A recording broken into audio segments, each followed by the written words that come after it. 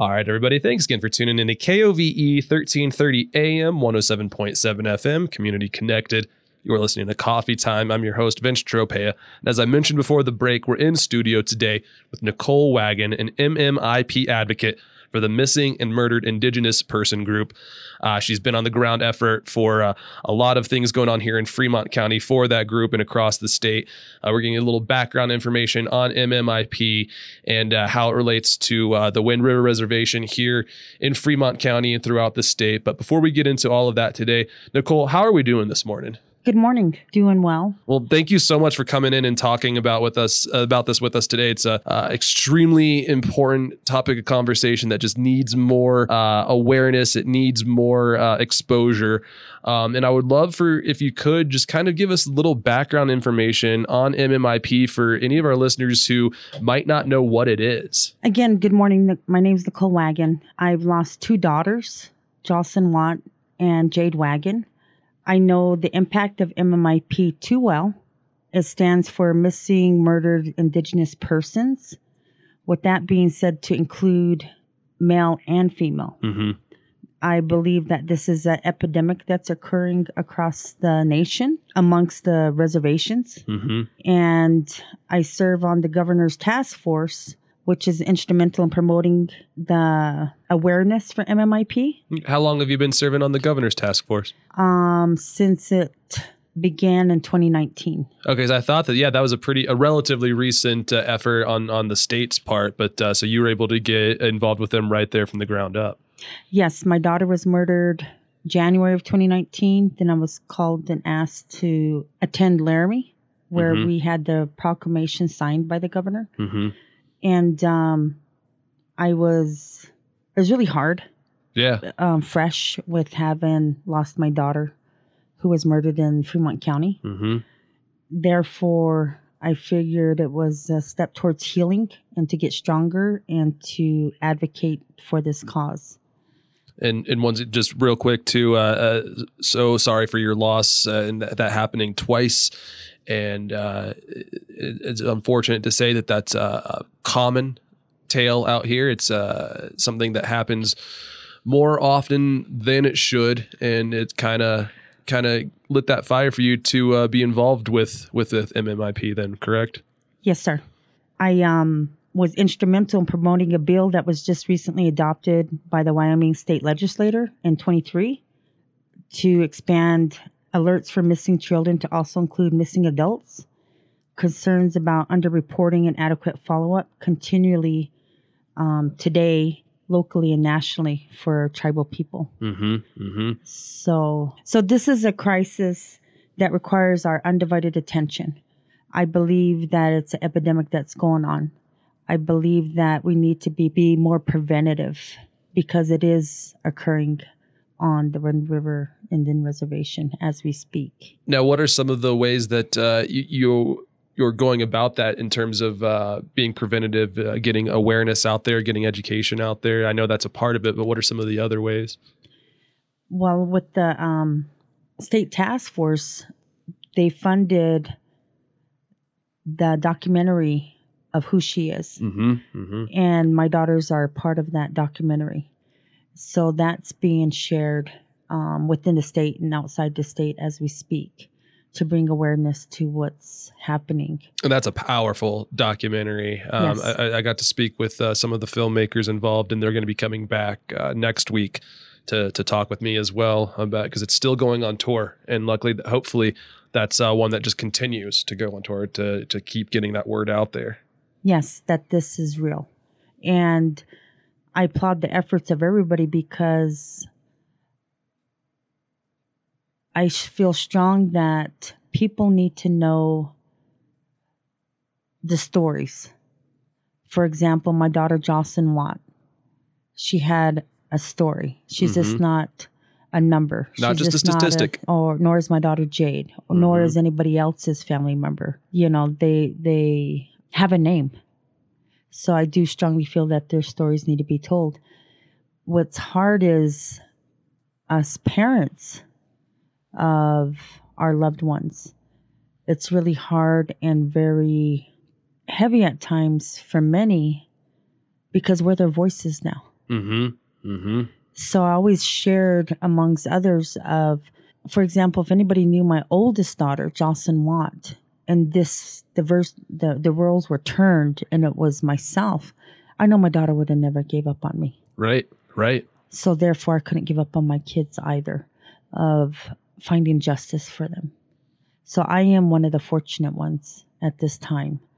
Fortunate, but then at that same time, I know it must be very difficult then to be having to relive that trauma every time that you're having to go to these court hearings, every time you're having to go to these events. And yeah, you're doing it for the right cause, you're doing it for the right reason, but that doesn't make it any easier on you and the folks who are going through it.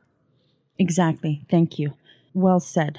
We go through it at any birthday, anytime there's a special song that goes off on the radio that makes us think of our loved one. And I look at others, the families that are involved in my daughter Jocelyn Watt's case. I step back and look that their children are alive. My daughter's not. And I feel strong that nobody has the right to take anybody's life, period. So with that being said, they may not like it the way it is, but the bottom line, their child is alive. Exactly. And like we said before too, unfortunately, it's a common occurrence out here. And then on the reservation, what would you say to folks who might not have any idea on why there seems to be an alarming trend in missing and murdered Indigenous people, for outsiders who looking in who may not know?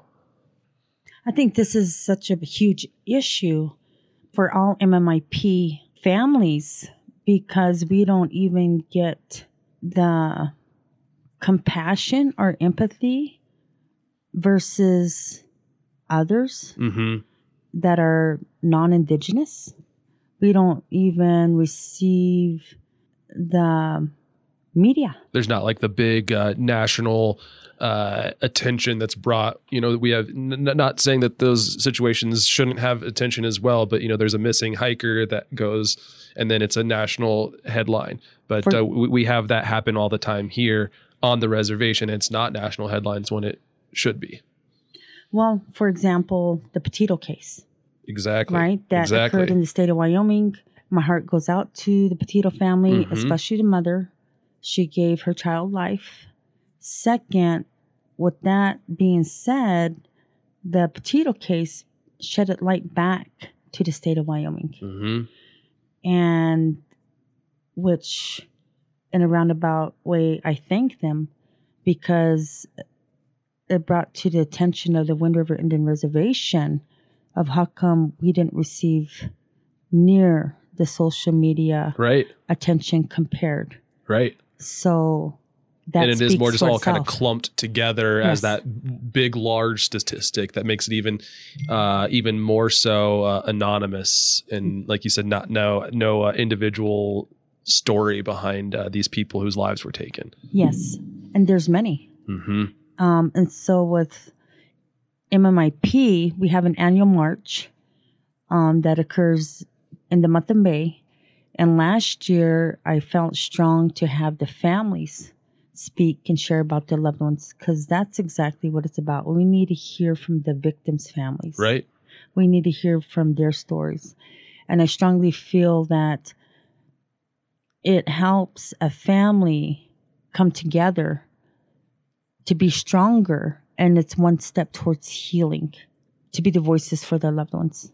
And possibly then connect with other folks who are going through similar things, strength in numbers, strength in similar situations, and being able to give each other advice and how to walk through it. Yes, and to be support for one another. Exactly. And you mentioned that March, that'll be happening in May. If you could give me the background info on that, where will it be if you know that info, and then how can people stay up to date and get that information, social media, website, that kind of stuff? Okay, so If anybody goes to MMIP.org, we have all the information for the MMIP March for Justice. Okay, great. It'll be on May 6th, Riverton, Wyoming. We'll gather on top of Main Street, march straight on down to rally in the city park. Where on Main Street are you gathering? In the parking lot of Tonkin Stadium. Okay, great.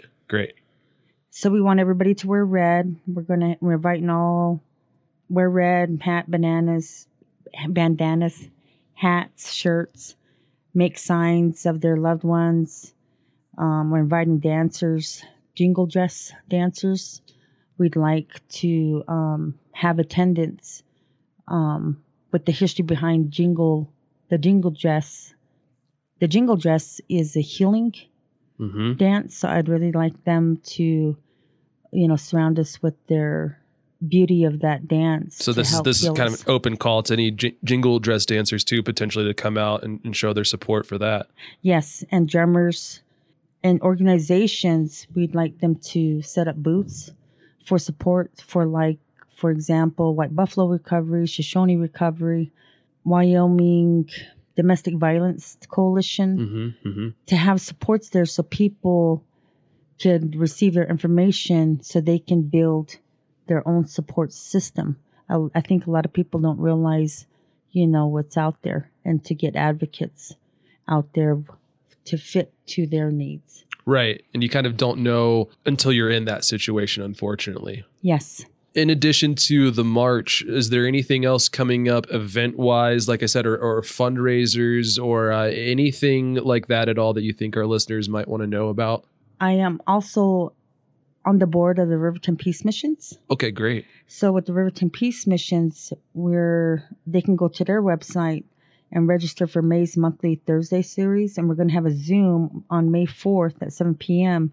And we're going to be speaking about missing and murdered Indigenous persons crisis of what's occurring on the reservation, and to give those voices to those families and to help them and to not give up on any kind of hope for their loved ones. When and where was that, did you say? That's going to be a Zoom event. Okay. And everybody can register under the Riverton Peace Missions website for May 4th, 7 p.m. Okay. There's all kinds of events that'll be going on. The kickoff is May 1st for the whole month of May. There's all kinds of virtuals across Indian country. I personally was invited to the state of Washington, but I think at this moment I feel strong to take care of my own yard. And that's where you start. That's where it has, and then that builds. It builds from there. But we all collaborate with each other and interact with each other and support one another. So there's going to be some other things happening too, but the best way to stay in contact, go to the website, like you said, Riverton Peace Mission website as well. Nicole, thank you so much for coming in and talking about with us today. I know it's a heavy subject matter and putting you on the spot kind of again with talking about it, but you're helping us get the word out there on a very important thing. And we just want to say thank you one more time. Yes, thank you. And with the MMIP.org, we're asking any families to send us pictures of their loved ones so we can place their loved one onto the site. Okay. And they can get that information on the website and email it to arapahovoice@gmail.com. Okay, great. Yeah, just another invaluable service, and just getting that information out to folks that's available to them. Yes. Like I was saying before, Nicole, thank you again so much for coming and talking with us about this today. And feel free to reach out any other time you want to come back to talk about the event, even after it happens. Anytime, please feel free to utilize us over here. Yes, thank you. All right, everyone, we're going to take a quick commercial break, and we come back more coffee time after a quick word from our sponsor.